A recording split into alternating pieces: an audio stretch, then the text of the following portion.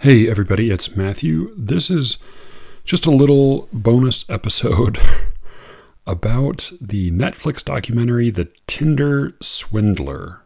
I am speaking with my wife, Joanna Pearson, and her sister, Adrienne Pearson. I just want to let everybody know that this is a totally normal episode. I was not in any way bribed, blackmailed, or extorted into this topic or these guests.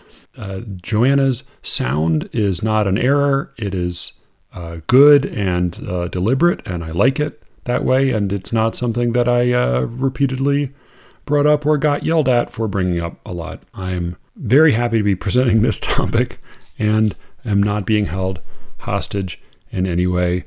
Now, please enjoy this totally unremarkable bonus episode. Jesus fucking Christ. Of Slee Ricketts.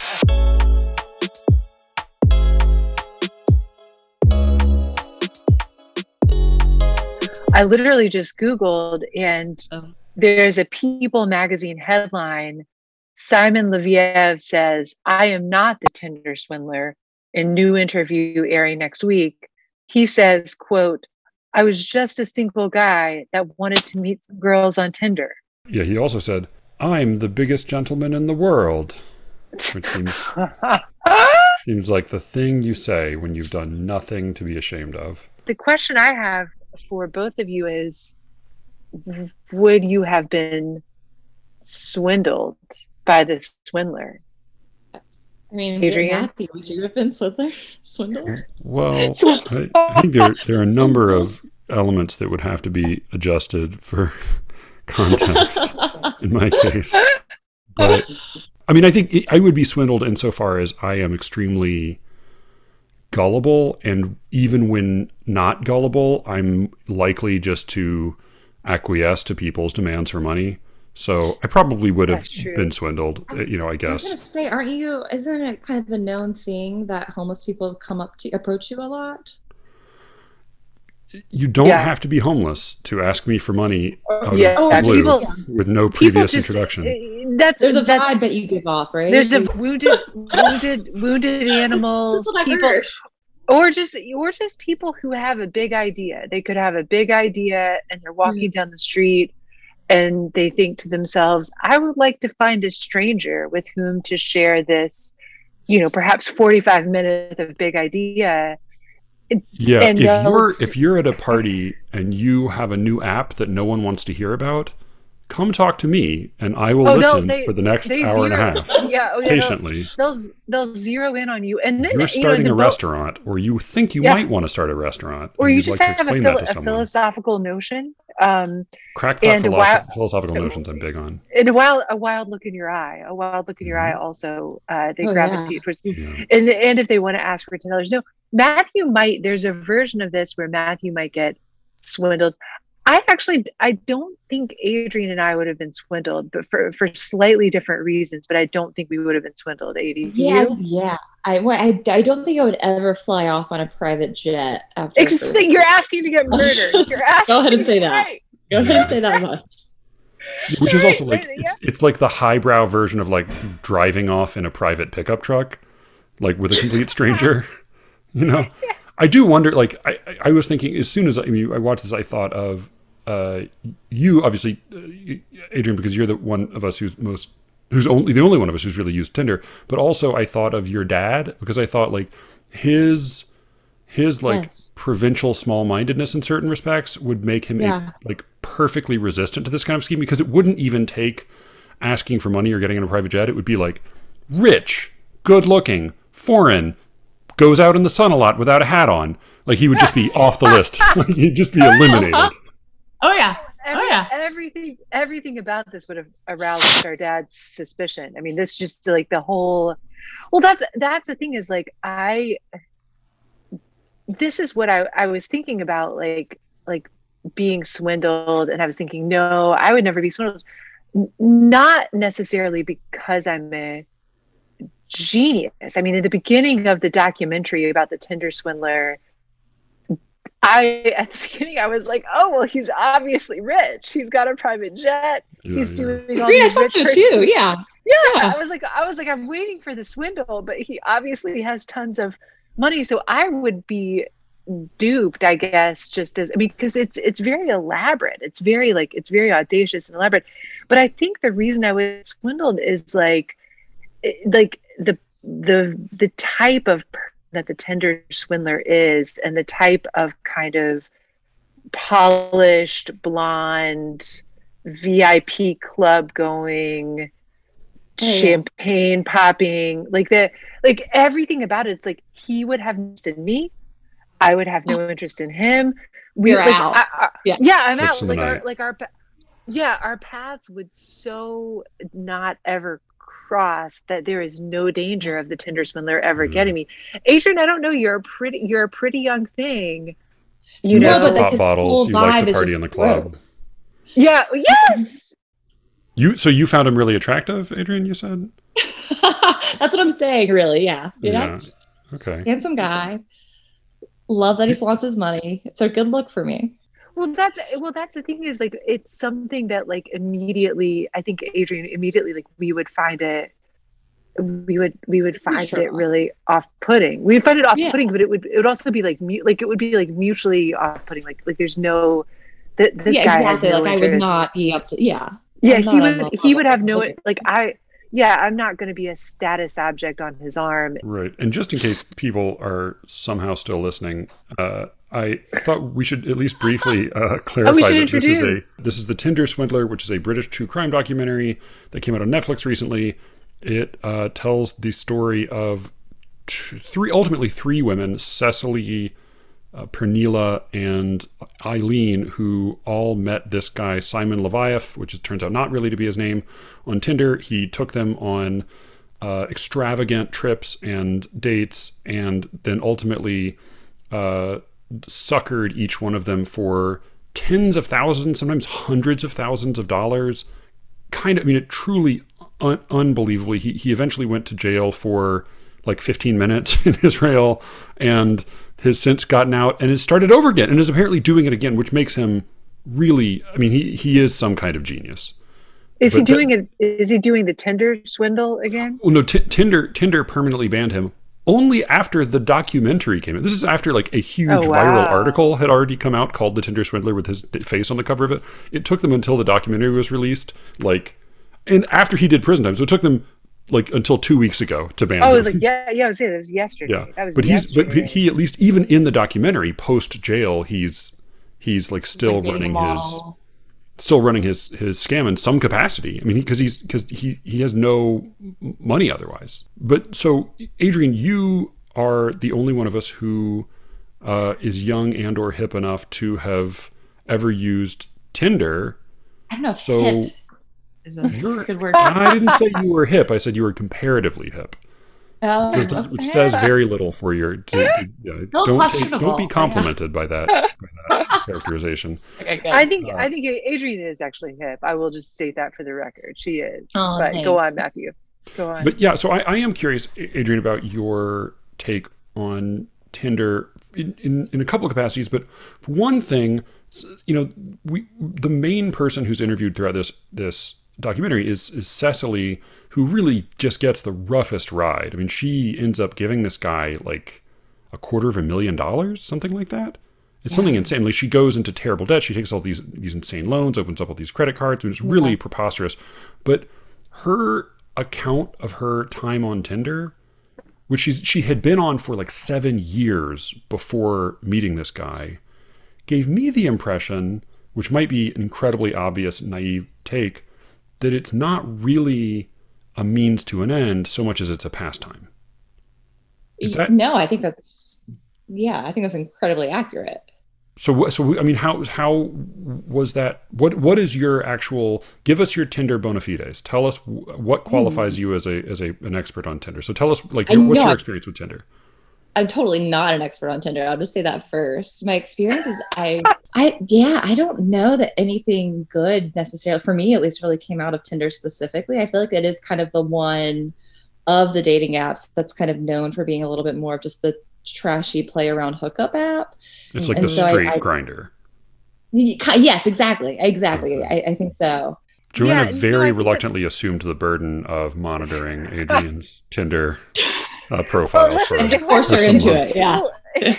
well, it wasn't really, her Tinder didn't work so well because it was on her phone, but I did assume the burden of your OkCupid. Well, I do think it's extremely fun when you don't have the investment. And so like I think for me when when you would sort of be like, oh, this is, and I'd be like, here, let me take the helm of your OkCupid profile. It was really nice for me to not have to worry about it. Well, it was really nice for me to, I mean, it's actually, I would recommend this to people because like I'm boring. I don't want to go out in the world. I don't want to post a picture of myself, but like I've got my like beautiful younger sister, and I was not catfishing. I should state that for the record. I was not pretending to be Adrian. I think I literally wrote on the profile, my sister is sick of you duds, and so I have come to take charge of her profile. And naturally, she got a lot of matches by saying that.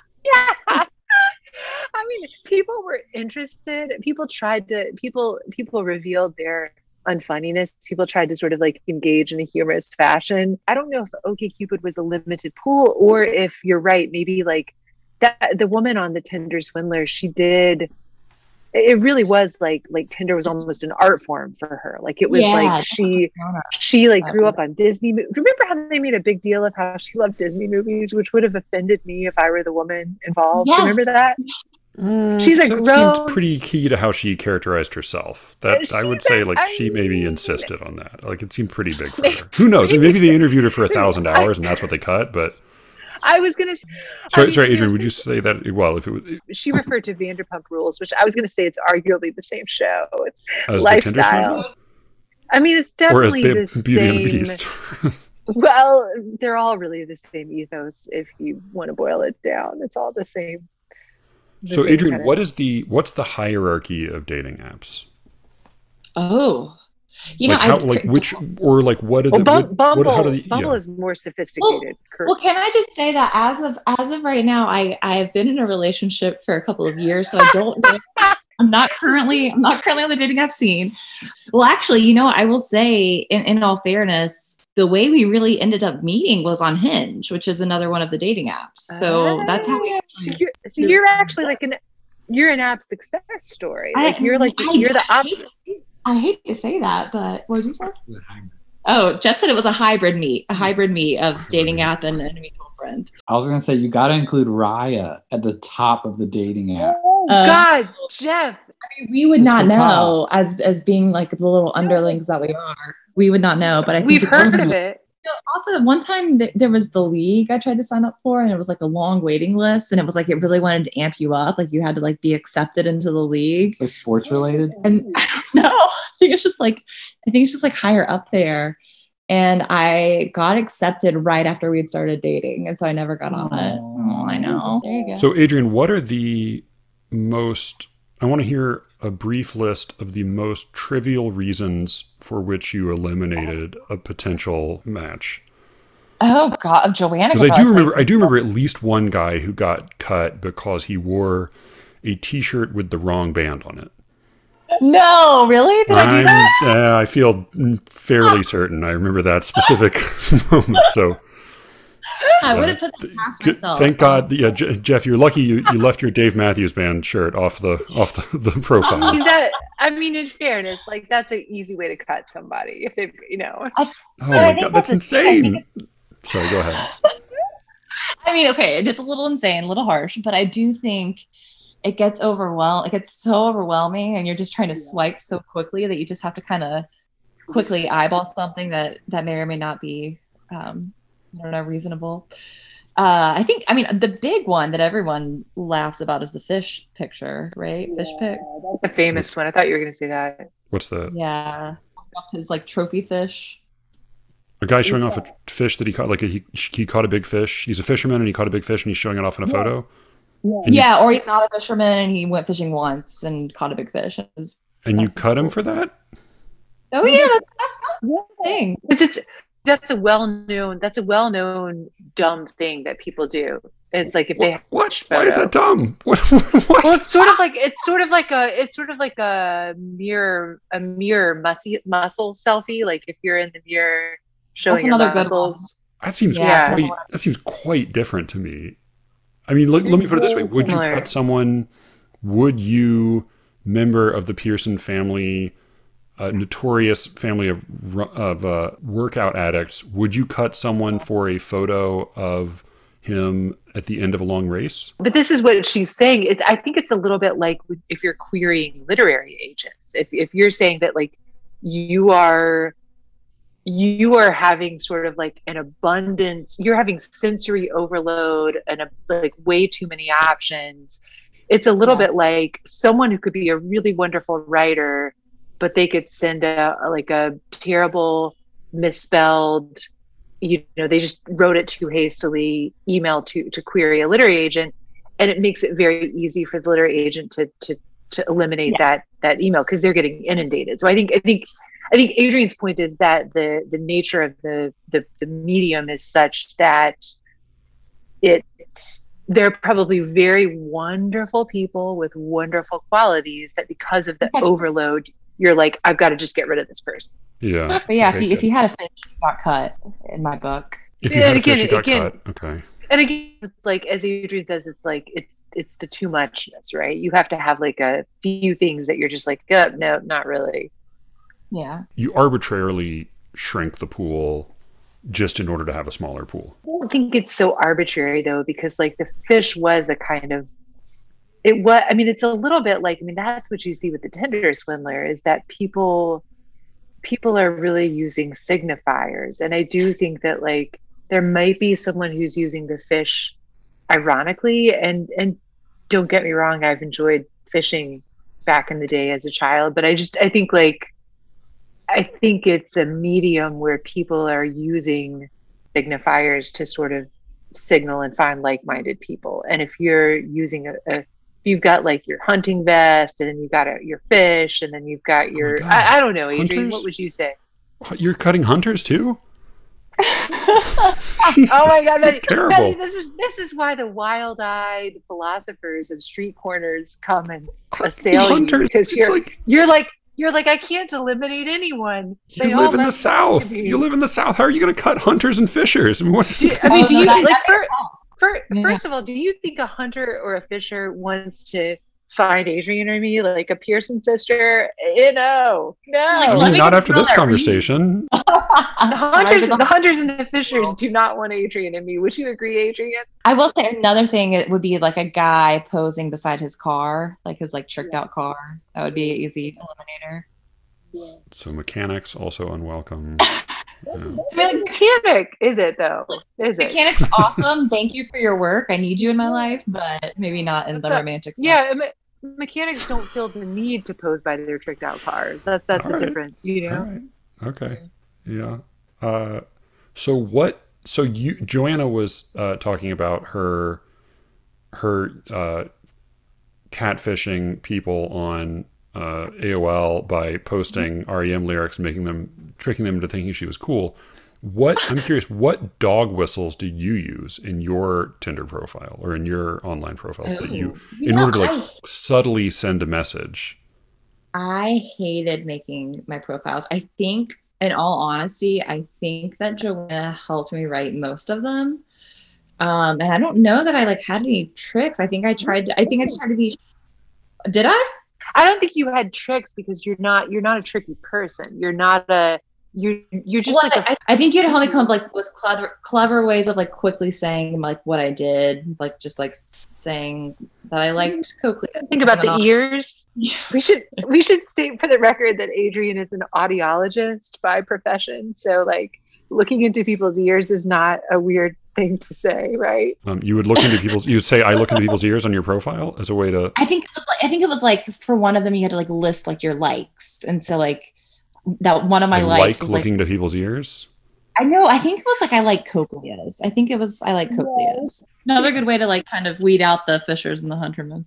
I did have a friend who, because they had on one of the dating apps, you could answer questions and you could choose which questions to answer. And one of the questions offered, I think it was OkCupid, was in the question, wherefore art thou Romeo? Wherefore means, and there were multiple choices. And of course, one of the choices was why, which is the correct answer. And another of the choices was where, which is incorrect. And he chose where incorrectly, despite knowing it was incorrect, because he wanted a girlfriend who wasn't an intellectual. So I'm curious, like, are there any like sneaky tricks in your either selection process or in like your early exchanges where there's sort of like subtle cues, or no, you weren't so devious? Not so much, but I will tell you that I just asked Jeff if he knew what that meant. He shook his head. He would have picked the wrong one. So I'm surprised Jeff wasn't cut for hunting or fishing, or Jeff has an audible Southern accent. I mean, Jeff is really like a man of the people, and so Well, this is the thing, is like part of it is like Jeff is utterly, wonderful and like self-effacing and like funny and sweet. And I think part of what you're trying to find a shorthand for is people who are sort of like blowhards or something. And I think like obviously it's what correlates to blowhard? Wait, what? Well, if you're a woman who's lived on Earth, enlighten my mostly male audience. I mean, it's a man in a muscle shirt in front of a mirror, or it's a man holding a giant fish. And I'm just gonna say, those are not comparable. Those are totally not comparable. I bet Jeff has caught a humongous fish, and Jeff would never have gotten on Tinder with his giant fish, is what I'll say. Jeff, did you have any photos posing with your awesome banjo? Were you showing off your It's totally different. Music pics, yeah. He actually did. Okay, so then why is that? Why is being good at music better than being good at fishing or hunting or working on cars? I would say it's a personal thing. I'm personally interested. Okay, you're into music. All right, that's fair. Yeah. That's fair. Yeah, that's a My big wife is thing. an unrepentant classist, but yeah, that makes sense in your case. No, you're purposefully missing the point. I mean, like someone who's got a lot of like deer heads and fish and you have not elaborated on this thought. You're just hammering it over and over. No, they don't. I'm just saying, like, they don't want to hang out with me. They don't want, like, oh, nerdish Joanna, tell me about that book of Alice Munro short stories. And it's like, no, they want to go and murder a deer. These are mercy kills. You're saying, God, I wish I could spend time with this hunter, but I'm just going to put him out of his misery so he doesn't have to spend time with me. I'm just saying it's mutually beneficial. Is really what Joanna it probably doesn't want to be at home providing the natty light for him to come home to. Yeah. Also, nothing wrong with Natty Light, though. Yeah. Nothing wrong with Joanna's not a big beer drinker. You're going to have to cut a lot of this, Matthew. FYI. Did you think this episode was going to be brimming over with substance? Like, did you think there was going to be a lot of like fiber and critical analysis to this conversation? I told Jeff before we started that this is not going to be a usable episode. But like 90%.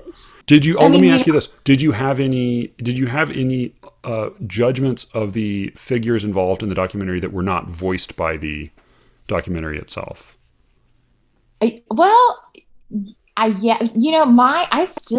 I still have a huge question. Probably all of you do, whether or not you've been on Tinder. I don't fully understand the relationship of the baby mama, of the woman who had this child, and like the child. That whole relationship still is like, which may or may not be at all answering what you just asked, Matthew, but just in terms of never really fully expanding on that story, and definitely unclear. Definitely very unclear. confused by that. So, do you know what I figured? I wondered if it was that she was a swindly who got knocked up, but then because then she was sort of her financial interests were then tied to the Tinder swindlers. She then has an interest in helping him perpetuate his Ponzi scheme. Yeah, because she's got a baby now, and she's got but I assumed she was in one of the original swindles. Right, but she was, right? Yeah, she was swindled, but she became an unofficial accomplice after having. I mean, that was the point they made, was that she had stood in the courtroom at his earlier trial in Israel well, I don't know if it was Israel, somewhere where he had been convicted of similar crimes already, and she was in the courtroom as one of the plaintiffs at that trial before she had the conversation with Cecily saying, he's a great guy, he takes care of me, and we have a great relationship. Yeah, so she had there was some turn that occurred. Like she made a decision to realign herself with him, and presumably benefited from the Ponzi, because it was, I mean, Tinder Swindler is a really catchy title, but it is not really representative of what he's doing, because it is a massive and incredibly elaborate Ponzi scheme. Yeah. I mean, he used Tinder as a vehicle for it. And maybe what distinguishes this from other Ponzi schemes in some respects is that he's able to do it again and again somehow. Like, we'll see if the Netflix documentary finally makes it impossible for him, but by all appearances, he's able to keep convincing people to give him money. That's the other thing that I'm curious to hear, Adrian, because I feel like perhaps this may be genetic, that I feel like when I see anything, whether it's the Tinder Swindler or it's a documentary about a cult leader or, someone who was just like a notoriously charismatic presence who duped people, when I see clips of them, I think to myself, oh, well, where's the magic? Like, where's the, this Tinder Swindler, he was like, I love you so much. You are my darling. You are my everything. It was just so non-specific. It was so not in the least compelling. And so there were a lot of emojis doing the heavy lifting in this. Yeah. Oh, exactly. And so what I think to myself is that, am I just, so Adrian, are we so our father's daughter that like we are skeptical enough, we are cynical, like are we just like immune to that? Like, are we immune to the magic and we're also immune to the deception? Or is it that we just we haven't been in the actual presence of this person, so we haven't gotten the full magic, or we haven't met the right magic? That Adrian and I also listened to the same podcast called Sweet Bobby. Oh my God, we can't recap other podcasts. Sorry, go. Well, no, but it's relevant. It's relevant, Matthew. It's relevant. It was also. I'm sure it's relevant. It was, but I'm making a point. If you'll allow, it was also a catfishing scheme, and there wasn't anything financial at stake, but it was a similar thing where at least the clips we got, I was underwhelmed by the person's charm. So, Adrian, what do you think? I would be afraid to find the person that would kind of reel us in with their magic. I would like to think that I'm immune to it, because I do think I have probably an unhealthy amount of skepticism and paranoia about the world. Yeah. You won't get scammed by a scammer, but you also like won't get scammed by like a nice neighbor who wants to have brunch. You're like, this sounds suspicious. I'm not falling for this shit. So true. That's so true. But but the same thing, with the catfishing podcast that Joanna was mentioning. Yeah, that one, I think that one I could understand more because it was someone who knew her well. So the emotional, I get the emotional aspect of it more than this Tinder Swindler. He was like, I love you so much. Oh yeah, it was like a robot voice. No, I thought it was like the Google Translate, like saying it out loud. Yeah, there was a lot of like literal copy pasting. It was like, my darling Cecily, I would like to see you when I am back in Oslo. I mean, it seems like there's some selection bias there, right? Like, if you find this charming, you might also give me $40,000. What would you do if someone was like Adrian, let's say pre-pandemic, because it's more of an ordeal now, but like, Adrian, you had a bad day and you live in Oslo. I'm going to fly to Oslo to have coffee with you. Would you not, would your sort of like training as a woman in the world not be like, run away fast? The constant sharing of location was weird to me too. Like, he would share with them specifically what address he was at all the time. Yeah. But it's also like, that's a form of, like, it's a deceptive form of transparency. Like, it seems to be sharing everything, which seems to like, for sure. But like, as someone in a new relationship, I would be like, why is this dude telling me where he is at all moments of the day? Like, I would be very skeptical of that. I mean, that's what's always interesting, that the line between a romantic gesture and just like a the gesture of a crazed stalker is so fine. And it really there is no line. Every single first date that I ever went on with people from dating app, I was so like paranoid and like setting things up and telling my sister and my friends like exactly where I would be and like doing it in the daytime. And I would never, ever, ever go to a second location with these people. Adrienne, if you had gotten on a private jet, I would have just like that would have. You would have called the FBI, right? Like, yes, I would have. I see. I'm the case that to me is really fascinating, and it seemed like also the slightly less stupid person was Pernilla, who never dated him, who like went partying with him, and he took her out a few times, but they never slept together. They never dated. She was just friends with him, and she still gave him tens of thousands of dollars. So part of the question I think is like, how long would you have to know somebody? Like, what would need to go on between you and some other person, even if you were just a friend with this person, before you would just give that person, take out a loan to give that person $40,000? Like how? Honestly, no. Never. Like that's my suspicion is for the two of you. The answer to that is like never would that. Like, you could be on your deathbed with someone you'd been like married to for 50, and you'd still be like, this sounds a little questionable.